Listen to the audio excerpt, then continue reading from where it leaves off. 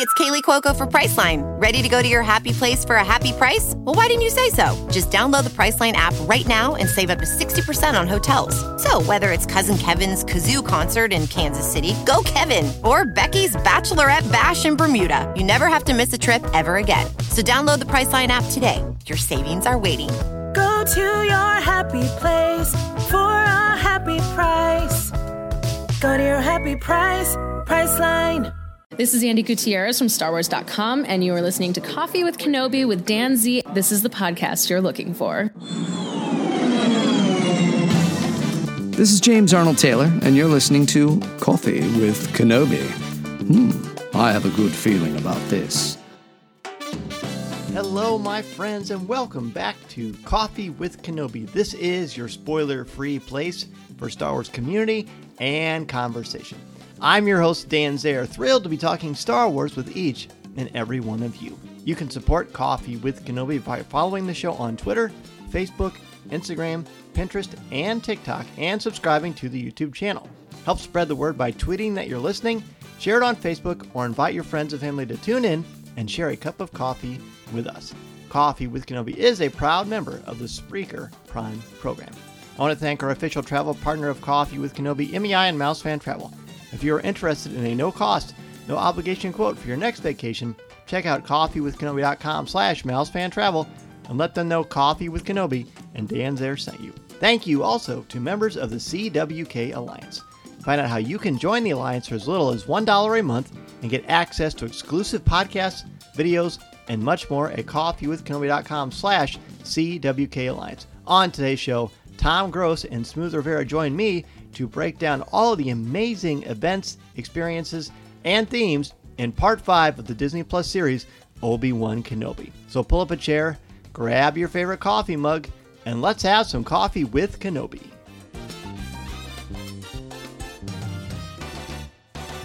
Joining us today for a cup of coffee to talk about Part 5 of Disney Plus's Obi-Wan Kenobi are two guests to the program. Now, one is a gnome.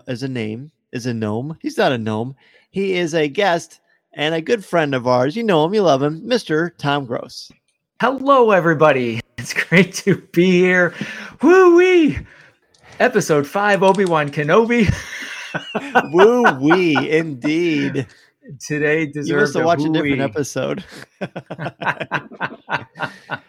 we're going to have a lot to talk about, and as we always do, we haven't talked about it or shared any thoughts together, so this is going to be completely fresh, authentic, and organic. Yes. Completely. Speaking of fresh, how about Smooth? How about for his first time on Coffee with Kenobi? He has been on CWK Provert. He was a CWK Alliance Spotlight member. I think it was a year ago, maybe a little bit over a year ago. Yeah, it was right before our Summer Treats episode, I believe. We have Mr. Smooth Rivera. Smooth, welcome to Coffee with Kenobi. Wow. Thank you, guys. I appreciate the invite. It's always just a pleasure to chat with you guys. It's really fun. It is going to be great. We loved getting to meet you and hang out with you and your wife at Star Wars Celebration about a month ago, and happy to have you on the show, my friend. This is quite an episode to talk about. It is the penultimate episode of Obi-Wan Kenobi. Penultimate meaning the second to last one. So, Tom, we'll start with you. Letter grade and overall reactions. Oh, yes. This episode gets an A+ from me. I absolutely love this episode. It was full of tension, adventure, shootouts, lightsaber battles, heartbreak. I mean, you name it, it's there. This, minus the disclaimer at the opening and the 2022 violence, this is as Star Wars as it gets. I mean, this was just a wonderful episode. I've been looking forward to talking about this for quite a while. I even wrote down notes on this one because there are certain things I did not want to miss. Oh, great. Smooth, what about you? Letter grade and overall reactions. Yeah, incredible. I totally agree. As you look at the series overall, you know that something special is going to happen in these last 2 episodes. Only 6 episodes in this whole story arc. You can't imagine it wrapping up in such a short time. But man, this is just filled to the brim with everything Tom said: tension, action, drama, A+ all the way. I was loving it. mostly loving it. I mean, there are parts that are pretty tough, but just awesome all around. This is absolutely 100% an A+. I mean, there is no doubt in my mind. This is one of the, I don't know, every week, is it the best episode of the series? I don't know. They're all fantastic, and they all build beautifully. I think the directing, I think the acting, I think the scripts, I think the effects. I think the tension I felt throughout this entire episode was unlike most things I watch in Star Wars. I mean, you get some tense moments or some tension, but this whole time it was so pulse pounding. And you mentioned the opening. We'll talk about that in a second, but top to bottom overall, this was like a time capsule. And I'll take it a step further. This to me was not the Star Wars of my youth. This is Star Wars maturing. This is Star Wars taking another step. Yeah, and to me, a very positive direction. I did watch it with Mason, as we always do. In fact, let's just talk about the opening. Tom, you talked about the opening. There was a warning at the beginning, and then we had a pretty jaw-dropping visual that was kind of sprinkled throughout the episode, which is very important thematically to what's going on. But talk about that opening warning, your thoughts on that, and just seeing what we saw at the beginning. And I want to hear from both of you on this. Let me ask you real quick. Has that opening been on every episode thus far? No, this is the first one. Because I'm pretty sure I went back. I went back to watch the beginning of episode 1 really quickly, and I noticed it was there. And I was like, I don't think that was maybe they just added them before. It's never been live in an episode. No, so I hadn't seen it. I don't know, but I have a theory about why that might be. So, okay. So, seeing that, I was like, okay, so we need to brace ourselves for maybe something extra, something unusual, which I don't know. I don't know that I saw anything that was jaw-dropping, like, ooh, that's really disturbing, that I haven't already seen. But nonetheless, what I really want to get to is that opening, that flashback. They start with the image of Coruscant, and you're like, whoa, this is not where we haven't been here in this Obi-Wan series. And then you realize this is a flashback. Now, through my notes, I noted these as they were inserted throughout the episode. I noted them as interludes, taking from Chuck Wendig's Aftermath series.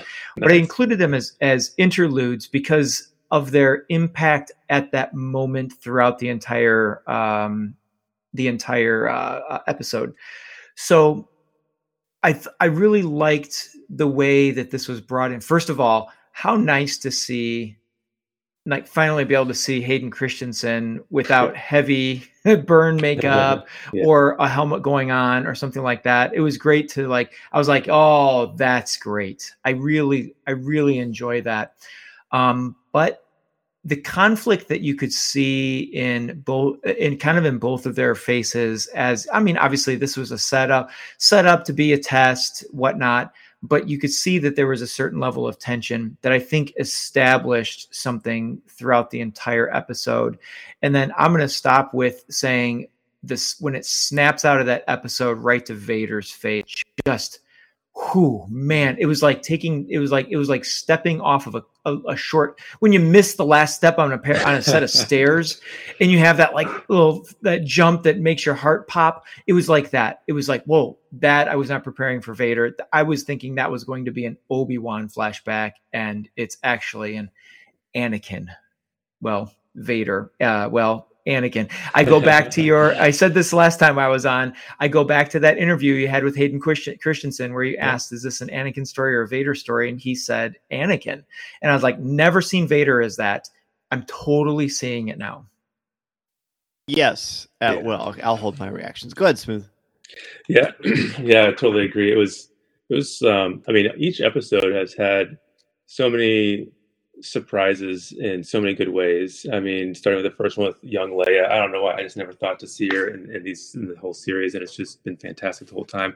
And this one, just fantastic. Opening up, as soon as you see the Jedi Temple setting. You're like, oh my goodness, this is going to be this is a flashback, and you see the two of them interact. It's something you just, being a longtime Star Wars fan, you just never would have imagined happening, and so it's just so cool to see them interact, and then to see that it's Vader kind of flashing back to that. I think that at least through the episode really helped to just get inside his head and see that he is just more than this machine.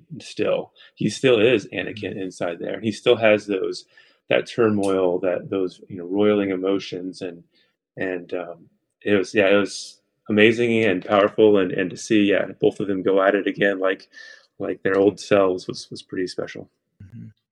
When we see and I agree with you. I agree with both of you. When it starts and we see that caveat, that warning, it rang particularly true to me because the night before, I'm a bit behind because of celebration and lots of things going on, good positive things going on, because I've been very busy. My pop culture consumption, people are always like, hey, you're watching this show, I'm like, well, I do what I can, but I run a podcast that takes up a lot of my time. A lot of my pop culture consumption is the Star Wars thing, and I'm not complaining about that. But the day before I watched this episode, I watched the first episode of season 4 of Stranger Things. Yes. And I'm not sure where you all are. I'm not going to spoil anything. I've only watched a couple episodes so far in the 4th season, but there's a warning at the beginning about some disturbing images and violence against children. So as a teacher and as a father, it's hard not to think about the real world and horrific violence that happens in schools. Sorry, I'm not being political. That's just a fact. Mm-hmm. Yeah. Hard not to think about that as a teacher and a dad, because it affects me in 2 different ways. And so I'm very cognizant of that. So when it flashes, I paused it and I said to Mason, what do you think, buddy? Because I want him, he just turned 9. I want him to have a little bit of agency. He's seen the Star Wars stuff. He's seen the Marvel stuff, but we're a very peaceful family, obviously. And he said, and he looked at me, he's like, well, I mean, what do you think it will be? He goes, it's just pretend, Dad. And I said, you're right. It is just pretend. You're right. And so why don't we, I said, do you feel comfortable? He goes, yeah, I want to watch it. I said, okay. If something is yucky or doesn't feel right, then we'll just pause and talk about it, or I'll just screen it and we'll see. He said, okay. But he goes, but I think it will be fine. And it was fine. Yeah. It wasn't, but it was, because the sequence that happens is, of course, the big reveal with Reva, which we'll talk about a little bit later. And I just feel like that, this is an old concept. I'm kind of going on a tangent here, but when the original Frankenstein with Boris Karloff originally was in movie theaters, in the 30s, 40s, there was a warning by the director. I think it was a director, or maybe it was just an actor. And he says, what you're going to see is really disturbing. We want to warn you. Now, for our modern audiences, it's not disturbing, but for that time period, it was shocking. It was very shocking. So this is like a classic way to kind of give you a heads up. And I appreciate that they did. But I also think it contributed to the tension of the episode. Good, bad, or indifferent. It was just the organic nature of things. When I saw Hayden Christensen as Anakin Skywalker, and I saw Ewan McGregor as a younger Obi-Wan Kenobi, I mean, I cheered. Tracy Canobio, Lucasfilm's one of Lucasfilm's longtime PR people, and a wonderful person. She had tweeted that she loves this episode so much before anyone had seen it. And I know her enough to know that how much she loves Anakin, how much she loves Hayden Christensen, how much she loves Obi-Wan Kenobi. So I thought, okay, something cool is going to happen. And it did. Again, as you mentioned, Tom, it was like an interlude is a wonderful way to describe it. It happens throughout the episode. But seeing it play out the way that it did, and realizing this is a training session, but there's a little more to it. There's a little more behind it. How many things like this have actually happened? I thought it was wonderful. It really sets the tone. You're going to go on a bit of an emotional roller coaster. And I think we certainly did. I don't have, like we've been doing for this series, it's actually been kind of refreshing for me to review it. And hopefully people listening have been enjoying it as well. We don't have top 5s for the main Coffee with Kenobi breakdowns of these episodes. I'm not going down beat by beat. I want to talk about themes and ideas throughout this episode. And I certainly got a list. I mean, I think we need to talk about the ending. I think we need to talk about the reveal of Reva. I think we need to talk about what happens with Tala. I think we need to talk about growth of Obi-Wan Kenobi and what we learned about Darth Vader. Those are the big things I want to talk about. And I would kind of like to take them in some sort of an order. But Tom, you mentioned that you wrote some things down. So anything kind of in the beginning, first 10, 15 minutes of the episode that kind of jumped out that you want to hit on? Okay. Well, yeah. So the thing that really struck me, and this is actually right before one of the interludes. So when Obi-Wan and Leia are in the docking bay or the hideout of the refugees, and they realize that they've been sabotaged, they're locked in, there's a Star Destroyer out there, and the one guy who's sort of leading the transports says, Kenobi says, Colin Roken is his name, Kawlan, and then last name Roken, played by the son of the actor Ice Cube. Oh, right. Okay. Nice. Yeah. And he's Excellent. Great. I love him. Oh, yeah. Yes, love him. I enjoyed him as well. So Colin he's discussing with Obi-Wan how to handle this. And without going over the whole thing, at one point, Colin turns to Obi-Wan and says, "How do you know? How do you know that's what we should do?" Yeah. And, Kenobi just knows this. And then they click to that interlude, and it's the one where Anakin backs him into that level, and Obi-Wan pushes him away. And he says, "Anakin, you're being so aggressive. Be mindful." Sorry, that was terrible, but yeah. I loved it. That was trying to set great. up the dialogue. And Anakin, his line that really resonated with me was, "Mercy doesn't defeat an enemy." Right there is how you know that Kenobi knows what's going to happen here, and he sees it coming. And what it sets up for me in this whole episode is that we're getting a different sort of, 2 episodes ago, Vader dominated Kenobi with a lightsaber battle. This is going to be a different sort of battle, but it's not going to have anything to do, well, at least between Vader and Kenobi, it's not going to have anything to do with lightsabers, which I love that sort of juxtaposition at this point. We're seeing Kenobi come back to the light, come back to the Force. And while he is not powerful with the saber, he's coming back into the Force. He goes to what he knows, and that is his mind, his history with Anakin, and his cunning.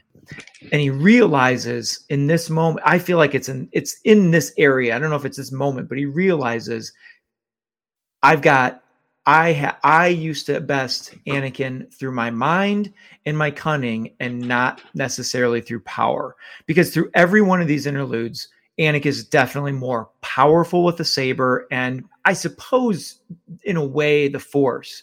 But the way Obi-Wan defeats Anakin every time is with his mind, and trying to get him to be more mindful.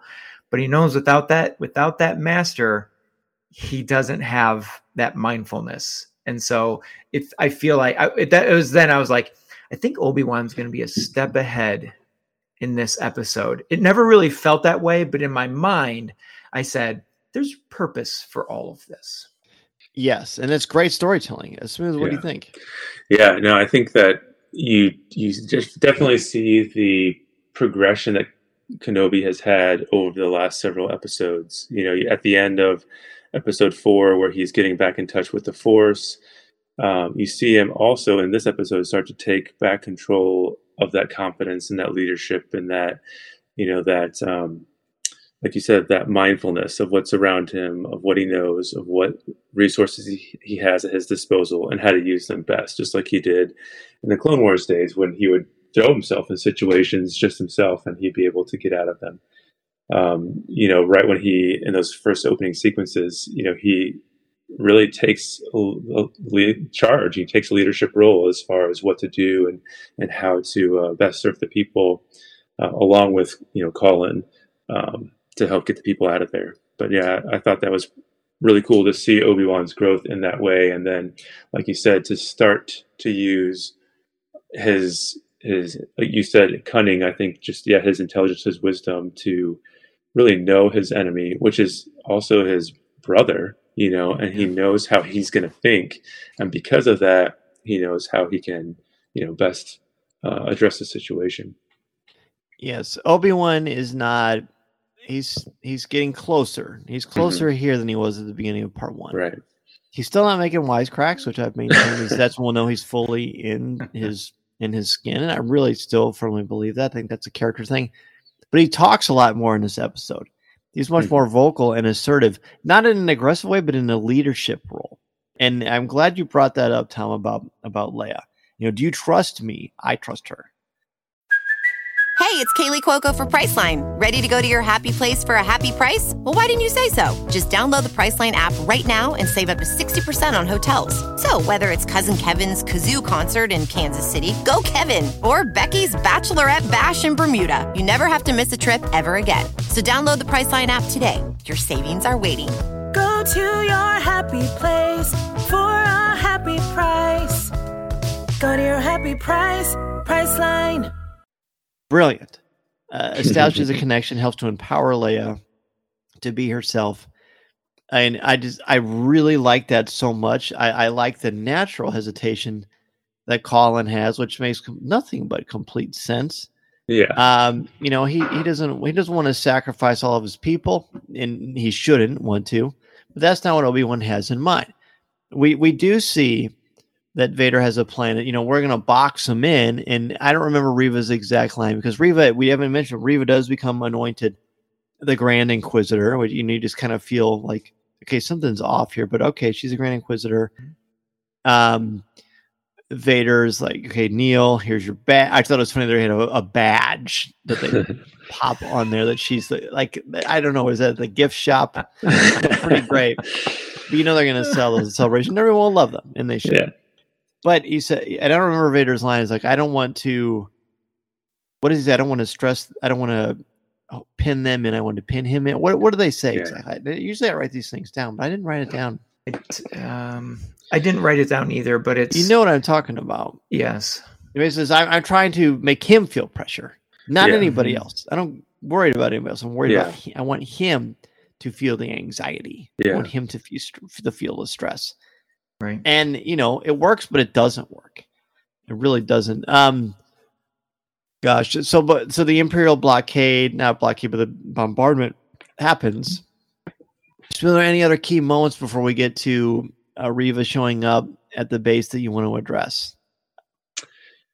There was, and I don't know if you wanted to discuss that later. You said Tala, because there is a really important conversation between Obi-Wan and Tala as they're kind of preparing for the baddies to kind of come in. And I think that was really important to get, this character's background to kind of flesh her out more since she was so important, and especially last episode, and to kind of see where it all came from, how she got to the status that she was with the Empire, and what it was that, made her turn, and to know that, she sees her role in enabling the Empire before, she kind of casted our, said, well, I just didn't know what they were going to do with these people. I was hoping to round them up. I didn't know what they were going to do. But when she finally did realize it, she had enough, and then she's trying to make atonement. I loved how she had like the notches in her belt for all the ones that she saved. And she's like, and I wrote the line down because I thought it was really impactful, because Obi-Wan had said there's some things you can't forget. Like I think it was last episode. And then she brought it back full circle. She said, yes, some things you can't forget, but you can fight to make them better. And I was like, you can tell that's what kind of drove her as far as her purpose was now. But then I think you can see that, seeping into Obi-Wan and how he's now, taking on that role as well.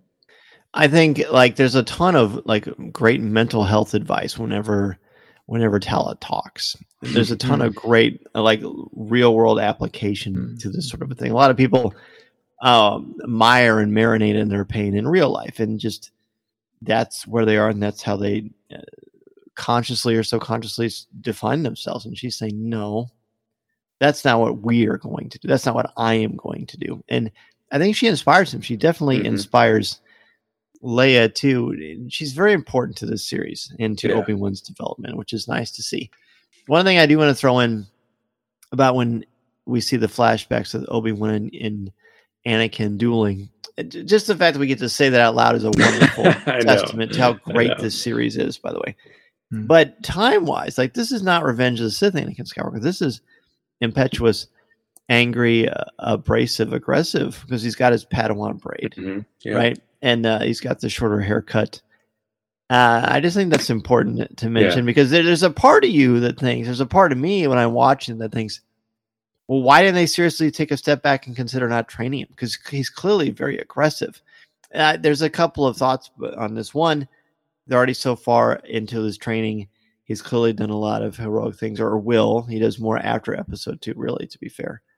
But there's an interesting little thing that happens there with him. And for all we know, maybe other Jedi show this kind of aggressiveness or this frustration. I mean, you'd think it'd be hard not to duel and, constantly be bested by your mentor and not get a little frustrated at times and still have that warrior mentality. And he does have to have a warrior mentality because the Clone Wars are going to be a thing. But this is, again, before Clone Wars, before real fighting. So it's kind of challenging, kind of tricky but it also could be an example of why they're still letting him train in the first place. If these are the kind of warning, like, in the profession, we would call this a red flag, wouldn't we? Yeah. I mean, I guess I just feel like, Obi-Wan, Obi-Wan has kind of been with him, has been with him for so long. Right. And if we're talking about the time period where it's the interlude fights, I think Obi-Wan recognizes it, but also out of duty to Qui-Gon Jinn, but also learning who Anakin is. I don't know that it resonates that way with Obi-Wan. He sees it just as, I feel like he sees it as that's just who Anakin is. Yep. And and he takes responsibility on himself to say, I'm his master. I need to harness this, continue to teach him, because even though he addresses the aggressiveness, he gives him the correction. You need to be more mindful. You need to this and that. Now, he doesn't really address that showing mercy isn't how you defeat an enemy. I mean, that's a pretty strong statement. Yeah. But again, I wonder if Obi-Wan is just used to hearing Anakin say that he doesn't think much about it. Because he is 19, theoretically, even though he doesn't look 19 in this part. I mean, it's... but that's okay. I mean, is okay. If I get to see Hayden Christensen as Anakin Skywalker, they could tell me he's a toddler. It's great. I love it. I will take every morsel of it and be very happy and very satisfied. He's a wonderful actor. Yeah, absolutely. And I hear you. I think as an outsider, we know that it's a red flag. We can see it's a red flag. But thinking of it from Obi-Wan's point of view, this is his, not just a Padawan. This is somebody, like, he calls him his brother so many times. And you think of in our own lives, how many times do we not truly see warning signs that might be there in our own loved ones because we kind of gloss over them, or we, whether it's good or bad, we hope that they can overcome them with some assistance, and so I don't necessarily see that as like, oh, well, it was, obvious, everybody should have known. I think it's more of, this is just the kind of a side effect of love, where you kind of hold that tension of, this person may not have, maybe having some wrong ideology, but maybe we can help correct that by influence, by example, and maybe they'll grow out of it. But, and I think for Anakin, it's not as much, at least at this point, like anger. It's just passion, and unfortunately, that passion is what gets manipulated by the wrong side. There isn't a father alive or a coach alive that has not played a sport with their child, especially if there's someone in their teens. You're going to see that bravado is going to come out. Doesn't matter who the sport is or whether it's your daughter or your son. Doesn't really matter. You're going to see, if they're competitive, you're going to see that. right? So there's also that part of it's like, well, this is kind of a realistic approach at, learning to kind of be who you are, learning to be in control of your power, of your strength, of your talents, of your abilities. It was really great. It was head scratching, but also great. And I love every aspect of that. So speaking of that, we talked about Reva. She's the new Grand Inquisitor.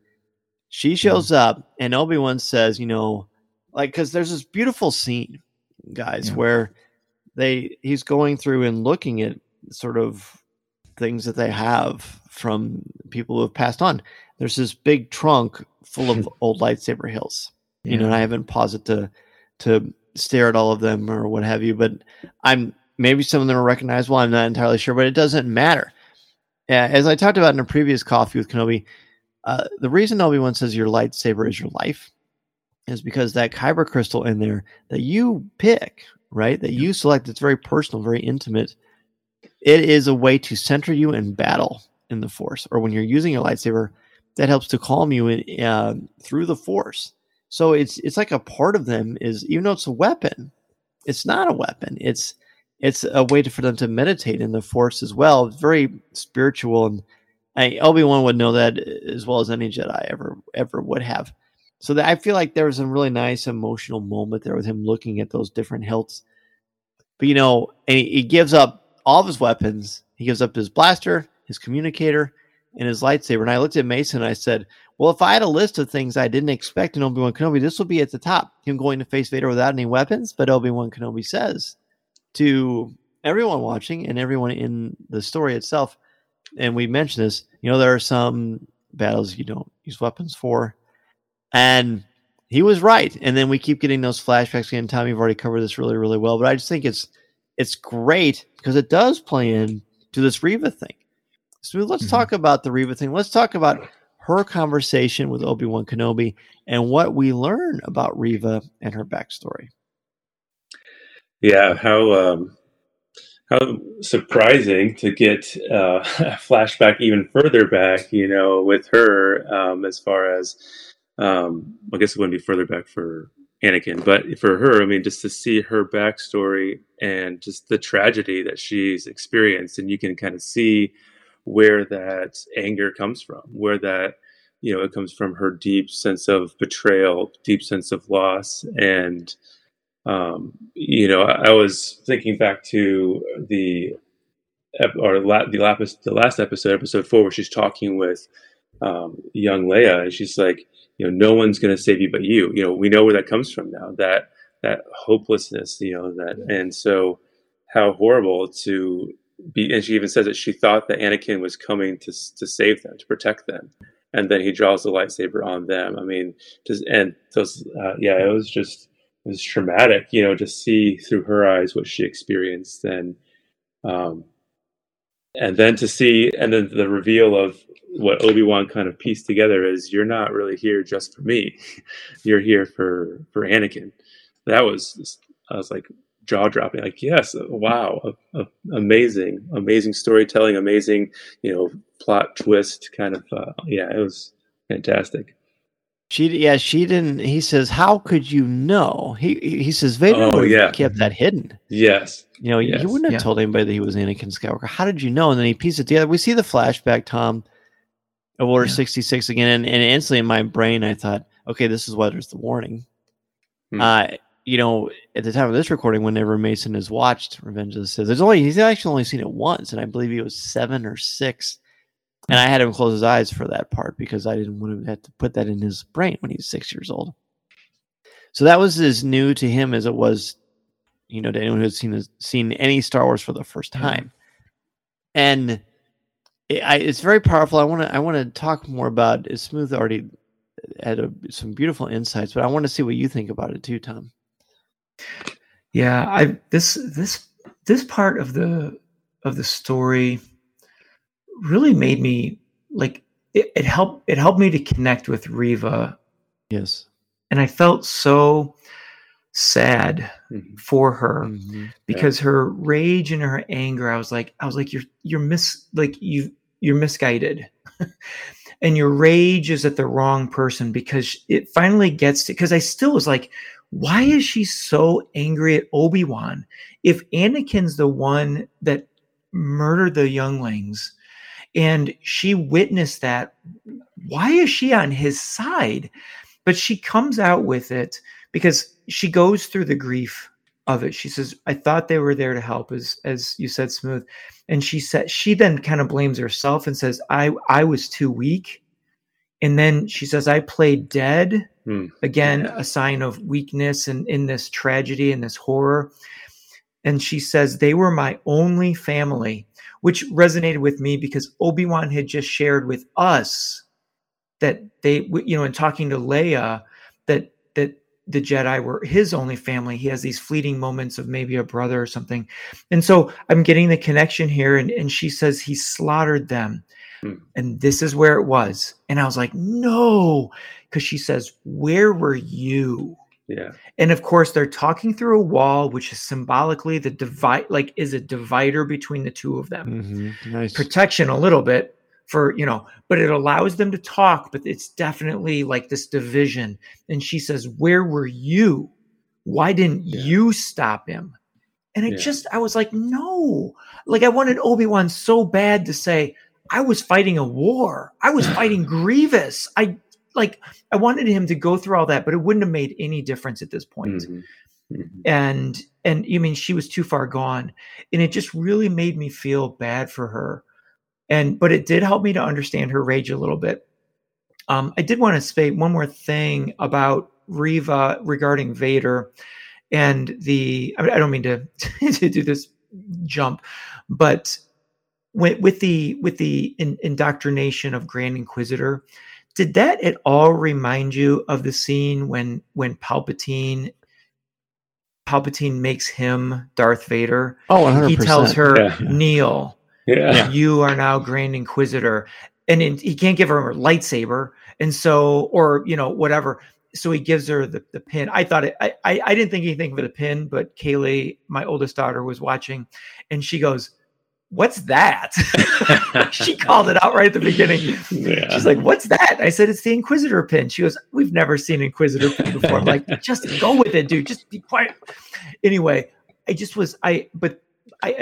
was like, I wonder if Vader, and this was before I realized what they had done to Reva. But at that moment, I was like, I wonder if Vader can see some of himself in her rage.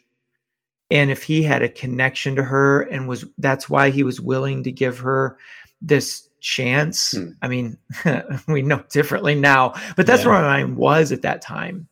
So much, we learned so much about Reva in this episode. I loved that.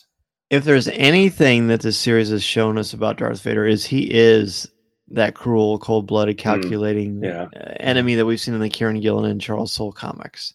He is nasty and horrific.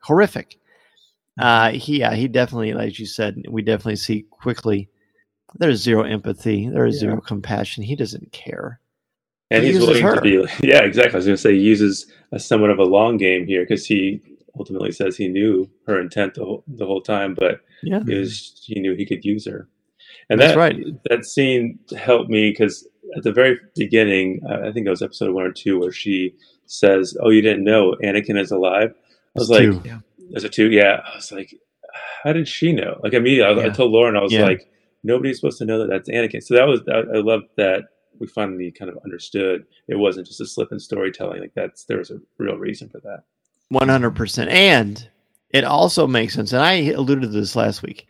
It makes sense in part 4 why I thought that she was purposefully stalling, trying to get information from young Leia. Like it was very clear to me she didn't want to hurt a child because you do this to yourself. But she keeps delaying it and delaying it and delaying it. And now I see why. And I had a feeling we'll get to something. I didn't know what it was going to be. I didn't know how or why. But there was something there. And this is it. Yeah. She, it is so horrific when she says, I felt their bodies go cold. Oh, my gosh. Imagine the guilt, the anger, the aggression, the frustration, the hate that comes from that. That comes from a place of love. What is it like? What is it? I don't know what the exact quote, but it's something like hate or sin. Usually the there's one misstep on the road to love and it leads to something like that. Yeah. And it's very evident here. Yeah. Very evident here.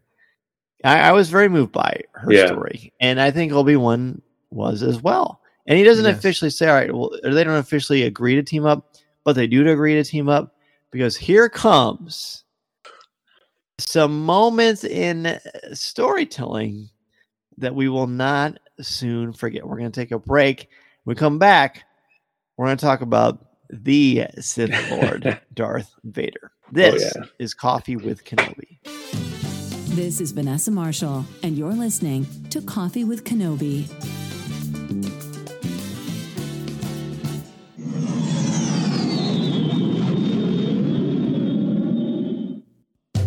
We are back, and we've broken down a majority of part 5. There's some important themes there that I'm sure we'll be talking about for years and years to come. But now we need to talk about Darth Vader. Look, we love seeing Vader kind of come into his own in Rogue One. And when I say come to his own as far as earning that reputation that he has, we've seen him in Star Wars Rebels. But in this second half of part 5, guys... Wow. It is a Vader Unleashed. Look, let's talk, I guess, about.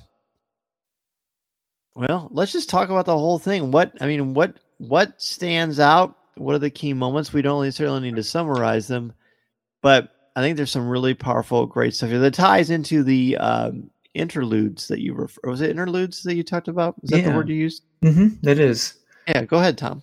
Yeah. Well, I think it doesn't all begin, but where it begins for me regarding Vader is when Reva says, just sort of in general, when Kenobi's shackled and on his knees before her, she says, "Inform Lord Vader, Kenobi is ours." If you go back through all of the stories and movies, anytime someone says, "Inform Lord Vader," it doesn't bode well for them. Think about Empire Strikes Back. So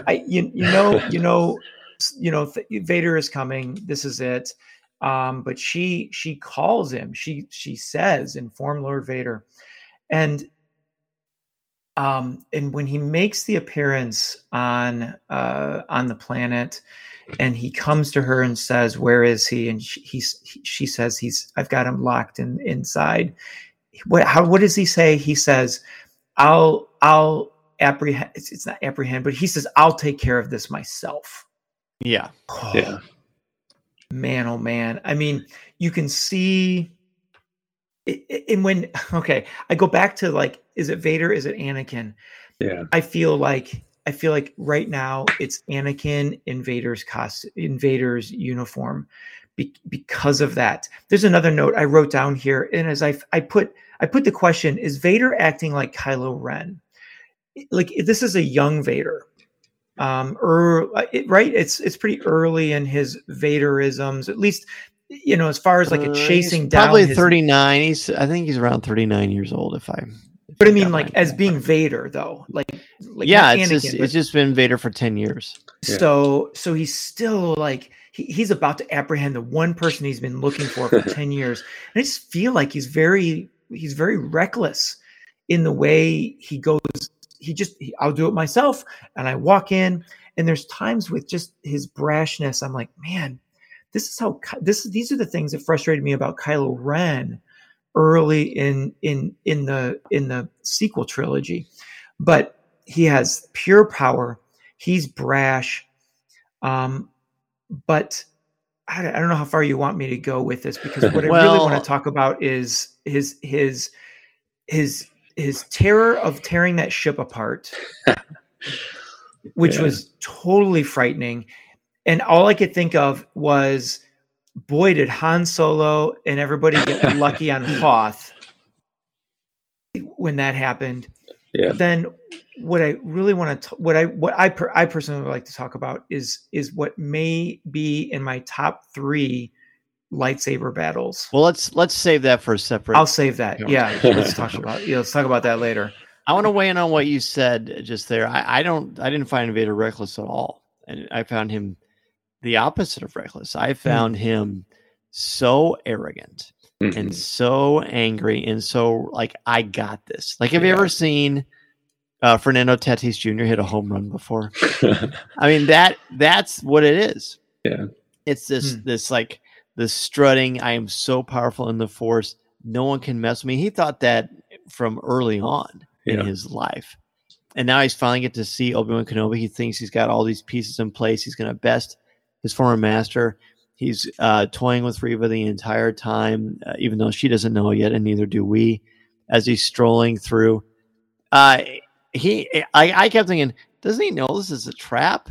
And then I'm like, of course he does. He doesn't care. He doesn't think any trap can stop him. Yeah.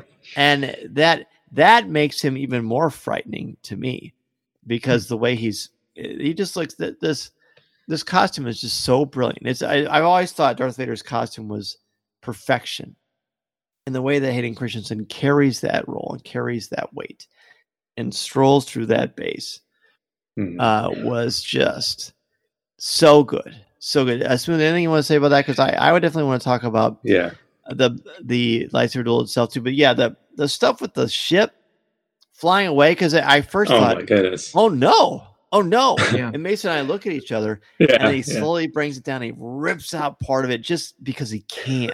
Like he did that because he could. And then you see the one fly away, and all of a sudden you connect the dots of, oh, okay, Obi-Wan outsmarted him. Yeah. He told us he was going to do that. Anakin, we see this time and time again. Talent is great, but yes, not only do you have to outthink your opponent, but you have to not underestimate your opponent. And often when we're super talented and you're a little bit, sometimes when you're not as mature in certain ways in your life, you're going to underestimate. And he underestimates Obi-Wan yet again. And look what happens. And it was a breathtaking, thrilling moment. We'd never seen anything like that in live action. You've seen it in the Force Unleashed video games and things like that, but never in Star Wars live action. And it was absolutely tremendous. Yeah.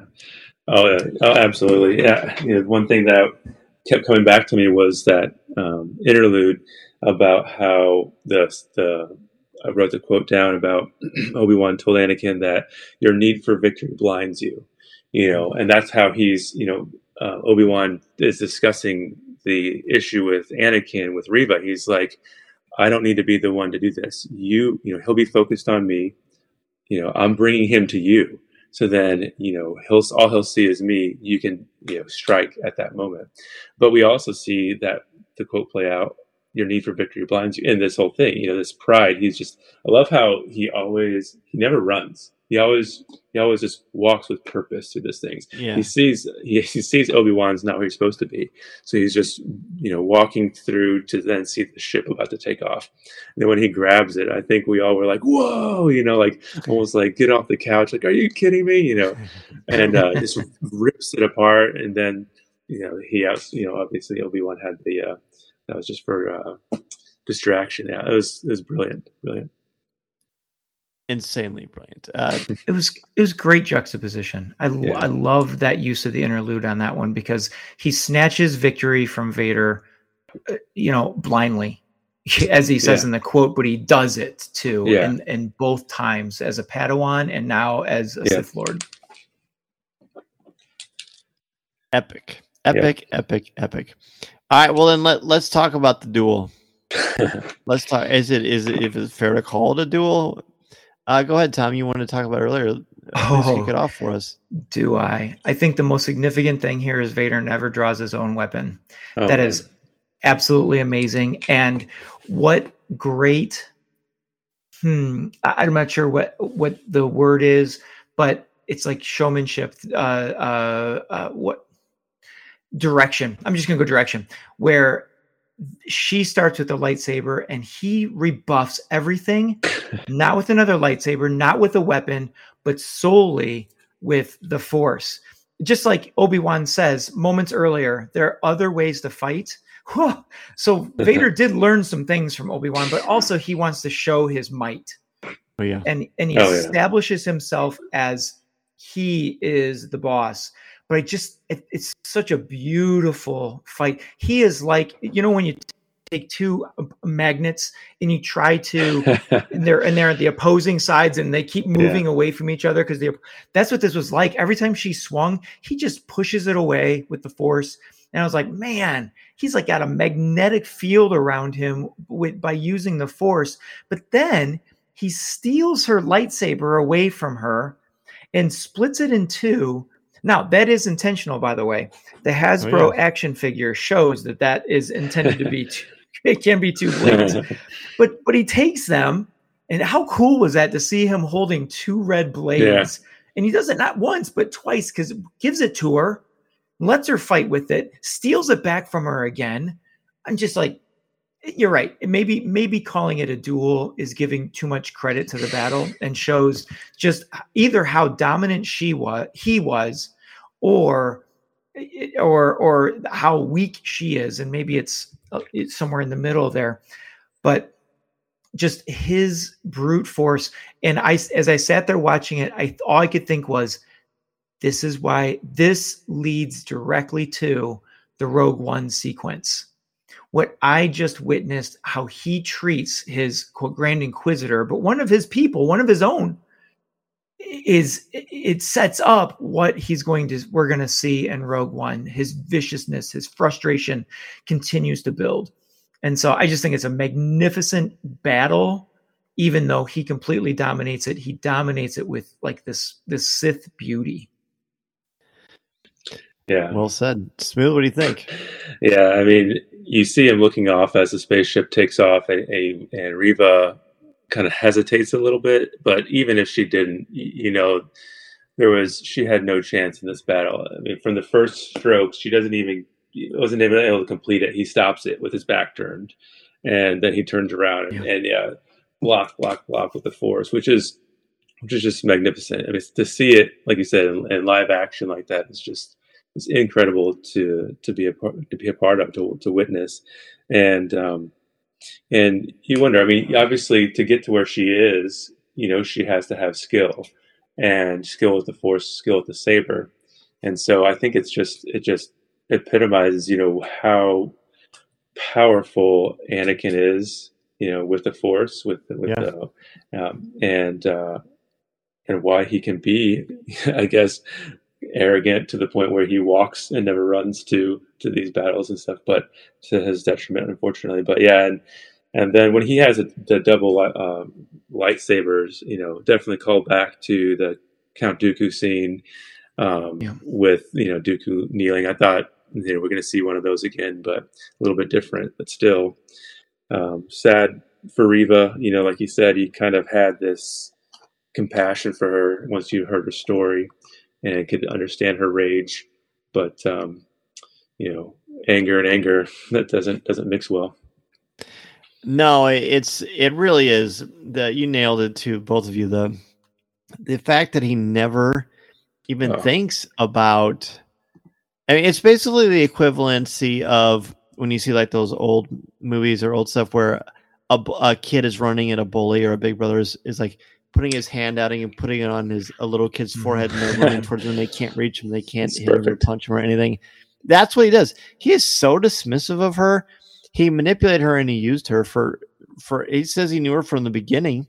So imagine knowing that, like, I murdered all your friends, and I'm going to let you hang out with me for, 20 years or however long 10 years, and think you have a chance against me. The reveal that she is only doing this because she was using Obi-Wan as bait to get to Vader and to distract Vader is such a brilliant masterstroke in storytelling. But here we see that it doesn't matter. I mean, I don't think anyone would really believe that she had any kind of a chance against him at all.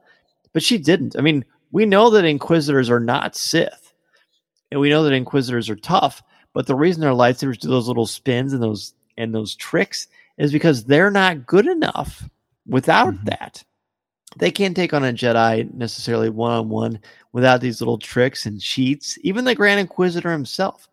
When Vader slows that thing down, it's almost like a heart beating up at the same time, because we know what he's doing. And the fact that he just uses the Force to deflect all of her attacks with grace and just he's just so dismissive. I should probably get a thesaurus as an English teacher, but that's really what he is. And then when he uses her lightsaber and then he gives her her own back, I'm like, yeah, sure, let's try it. It's so rude and just brash and just deliciously evil. Yeah. It's from a fictional perspective. Like you said, this is if we do a top 5 duels, Tom, like this is going to be hard to keep this one out. Because it's just so one-sided and such a display of power and confidence and talk about, we talked earlier about how Vader / Anakin always dismisses his opponents. Yeah. He's really doing it here. And you can see why, because he is that good. Yeah. But one thing through the interview that you keep bringing up, Tom, which I appreciate you doing that, where I got to talk with Hayden, and he says he thinks of them as the same person. I never thought that. And I thought, well, even when he told me that, I'm thinking, okay, I can see that. And I'm sure there's parts of the story I just don't know or whatever. But maybe he just feels a connection that I could never possibly understand because I'm not an actor. I haven't played Anakin Skywalker or Darth Vader in any way, shape, or form, besides with an action figure or with my kids. But now, to me, I don't know if I'm going to look at Darth Vader the same again. I've said that throughout the series. But no, he is Anakin. He knows what he's doing. Yeah, he's angry. Yeah, he's sad. Yeah, he's frustrated. But no, he's just a jerk. He is mean.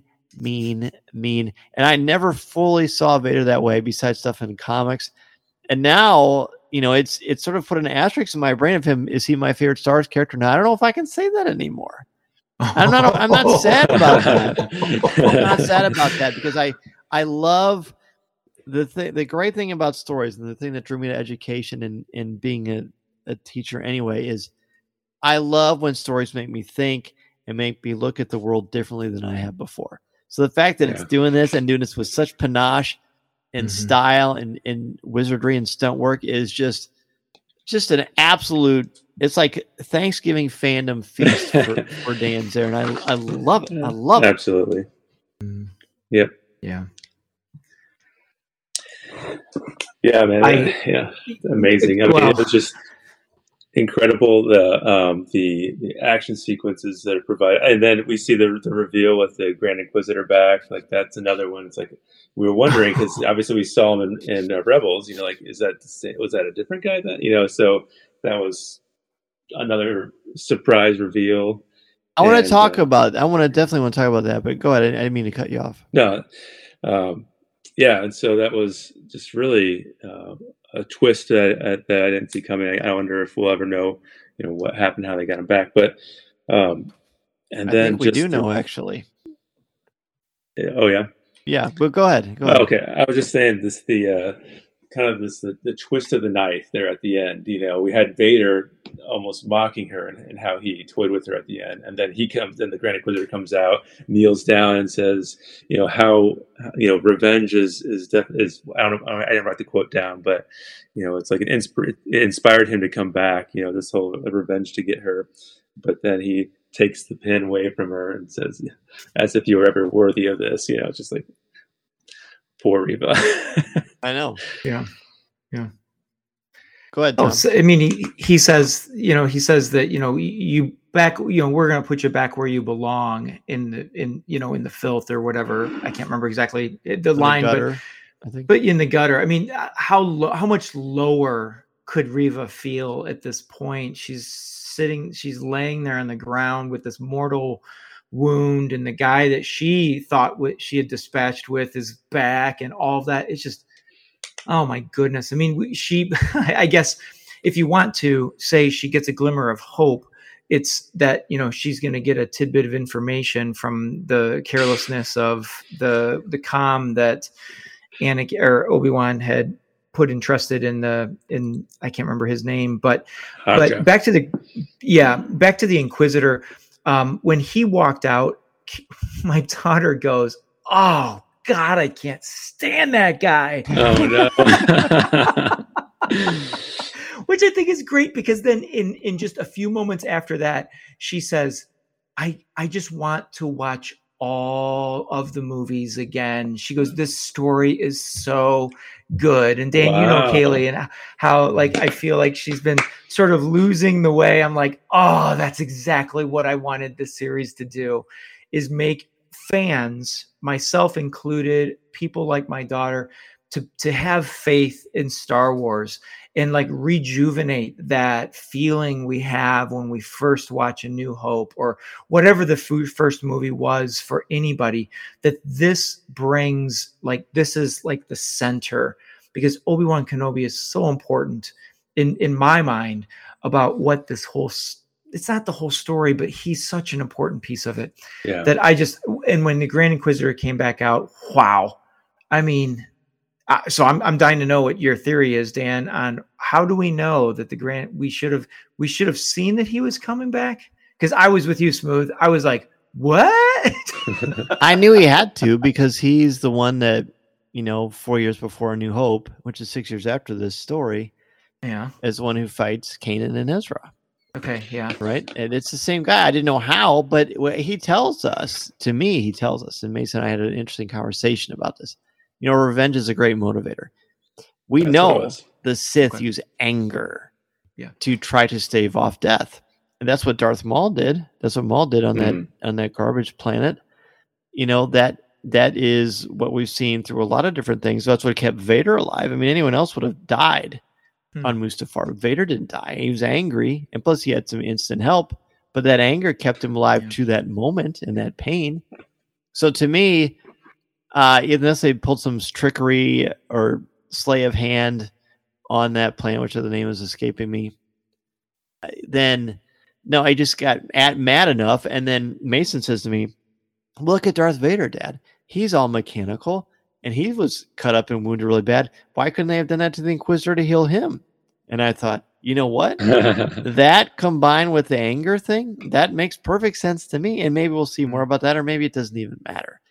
But I think it's very likely that those things combined worked out, and he got his Grand Inquisitor Chick-fil-A badge back, which I thought was great too. Yeah. So yeah, that was super cool. But let's talk about the end. Bail says, I know it was a risk to communicate with you, to reach out to you.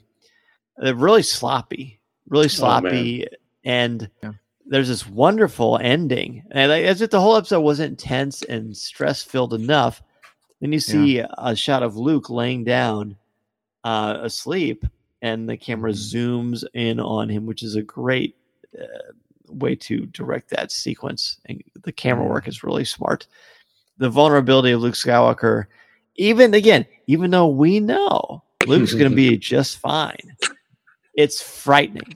It is absolutely frightening. A terrific ending to a spectacular episode. And Reva isn't even dead. I mean, the Inquisitor and Vader are so dismissive of her that even when she's not dead, they don't care. In fact, I feel confident that Darth Vader probably is thinking, yeah, come get me later. Good luck. Good luck, kid. You're not even worth my time. I'm not even going to kill you. You don't even deserve that. I like you to be really mad. I really like you to feel defeated. We've seen that. He does let Obi-Wan Kenobi go in part 3. And now we see very clearly he didn't have to do that. He let him go. He wants to mess with your mind. That, ladies and gentlemen, that is the influence of Sheev Palpatine at work. Yeah, that's a really good connection. Yeah, I wasn't sure if the Inquisitor was a different, because if that was like a race that he came from that looked like that, and maybe that was a different Inquisitor. But yeah, that makes sense if that's the same guy, that he'd have to come back. And I guess what was going on in my mind at the end, when she's still alive and she gets a communicator, is that both Anakin and the Grand Inquisitor both came back from a, quote, mortal wound to come back and haunt their enemy.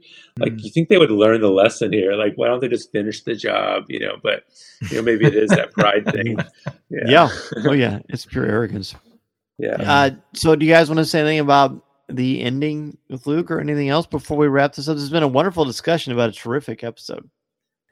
I was just gonna, what I was gonna say is about the same as you, as the tension that they build there, that zooming in, and it's a great sequence, because you go to the homestead Then you go a little closer. Then you see Luke. And then it's a pan in. And just, oh, boy. I really thought we were going to see some red in the background or something. I'm like, dude, this cannot possibly be. But we didn't. But still, that almost is worse because it just you have that tension. And you just wonder, can Obi-Wan get back in time? That's where I am right now. Can he get back in time to again, we know the answer to that, but it's the answer of how does he do that? Yeah. And so I thought it was an unexpected ending to this episode. Yeah. And boy, I just can't wait for the next episode. Holy cow. Yeah, I thought it was incredible. I think the one thing I was going to just really quickly go back on was one of the quotes that stood out to me in the interlude where Obi-Wan finally said at the end, he's like, Anakin, you're a great warrior, but your need to prove yourself is your undoing. Until you overcome it, a Padawan you'll still be. I think that stood out to me as an important line because when we see him in A New Hope, finally he says that line, like, I am not the learner, I'm finally the master, It's like, when I left you, I was but the learner. Yeah, maybe he still feels that way because of these failings that he's had in this series. But then, to end it back on Tatooine, I thought that was brilliant. To kind of bring young Luke into this series, and again, it just kind of the tension continues, and you wonder, just as every episode has, like, how can they end this? Only 6 episode series. So we'll see. It's been amazing and incredible ride, and I think they've earned our trust to finish it strong. I don't think we could end on a better statement than that. Well, Smooth, terrific job. I knew you would bring your A game, and you were tremendous. Thanks so much for being on Coffee with Kenobi. Yeah. I hope you'll come back sometime. I appreciate it. It was just an honor to be a guest, and absolutely, I'd love to. And I know you have a very low-key presence on social media, but is it fair to say that people can reach out to you in the CWK Cafe? That's exactly where I would be. If you need any questions or comments, you'll find me there. Love it. And Tom, what about you, buddy? I think I know the answer, but let's just remind our friends anyway. Okay, sure. On Twitter, you can reach out to me, and I'd love to hear your thoughts on Kenobi, on Reva, Vader, even Tala. We didn't talk a whole lot about Tala, but we didn't. And her sacrifice. You know what? Oh, man. Let's do that real quick. Let's do that. Can we? Because if you don't mind, that was going to be my final thought. Please, so please. I'll just say what I had on my mind about her is because it was such an emotional conclusion to her sacrifice when she pulls out the thermal detonator and Obi-Wan screams. And all I could think of was why am I so invested in this character? I really haven't seen a ton about her except this. And this is where the storytelling across platforms comes into play, because we understand her sacrifice through Rebels, through Bad Batch, through Rogue One, the soon-to-be Andor. So we know who Tala is. Not Tala as a character, but we know who she is and what she stands for. And we know how important those people are to the rebellion. So when you lose someone like her, and we see her at her best when she's playing the Imperial spy, and then she turns it, and she's really good at what she does. She is a major loss to, and it's not quite the rebellion yet, but she's a major loss to that movement going forward. And so it's so emotional, but we didn't have to have a ton about her because we quote know who she is, which is, again, magnificent storytelling that threads through this era. She's one of my more favorite characters in Star Wars, and the actor's name is escaping me, so I apologize for that. But she's just a masterclass in perseverance, dropping some sage wisdom to Obi-Wan Kenobi repeatedly, and the fact that we hurt when she's gone just shows how much of an impact she had on all of us. Yeah, and the way that they did it, again, the cinematography and the directing, I mean, to pull in like her droid, who was, you could tell they had a special bond and long standing relationship, working together, to have the droid as her shield to give her those last few moments. And again, kind of going back to what we said about her influence with Obi-Wan as far as, fight to make it better. This also, I feel like, was really something that probably has stayed with Obi-Wan through the rest of his years, the sacrifice that she made. And he was right there to witness it. And just like in Rogue One and other ones, like you said, Tom, it really, this makes it feel, we feel the cost of the war. We feel the cost of the rebellion and what it really, and how deep it really was. Absolutely. So Tom, thank you for reminding us to tell her, because she definitely deserves to do. We could do an entire show on her. Sure. But go ahead. Right. So reach out to me on those on Twitter at Draftline, DRAFTLINE. And if you'd like to hear of a different sort of heroes, villains, and adventure, join me on Teachers in the Dungeon, the podcast that I co-host. Catch that on any of the podcast areas, but we are out there on Twitter at Dungeon Teachers. Listening to Coffee with Kenobi, you are, with Dan Z, the podcast you're looking for. This is... yes.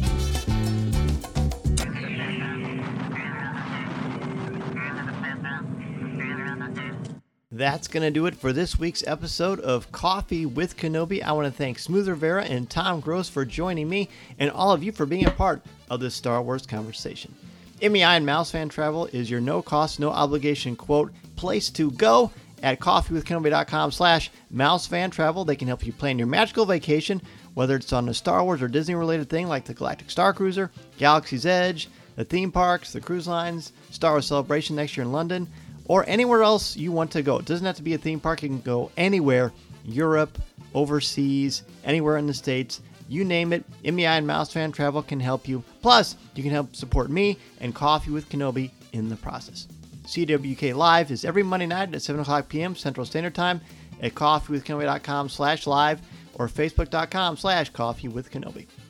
Our Coffee with Kenobi Facebook group is the CWK Cafe at coffeewithkenobi.com/community.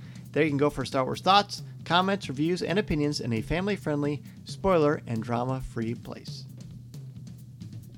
Coffee with Kenobi is possible because of the members of the CWK Alliance. Thanks to you, the podcast, Facebook Live, event coverage, and so much more comes to life. Find out how you can help this show for as little as $1 a month by joining the CWK Alliance, and you'll receive access to CWK Pullover, an exclusive weekly audio and video podcast not heard anywhere else. coffeewithkenobi.com/support or coffeewithkenobi.com/CWK Alliance is where you can become a member. And 10% of your monthly contributions go directly to the St. Jude Children's Hospital.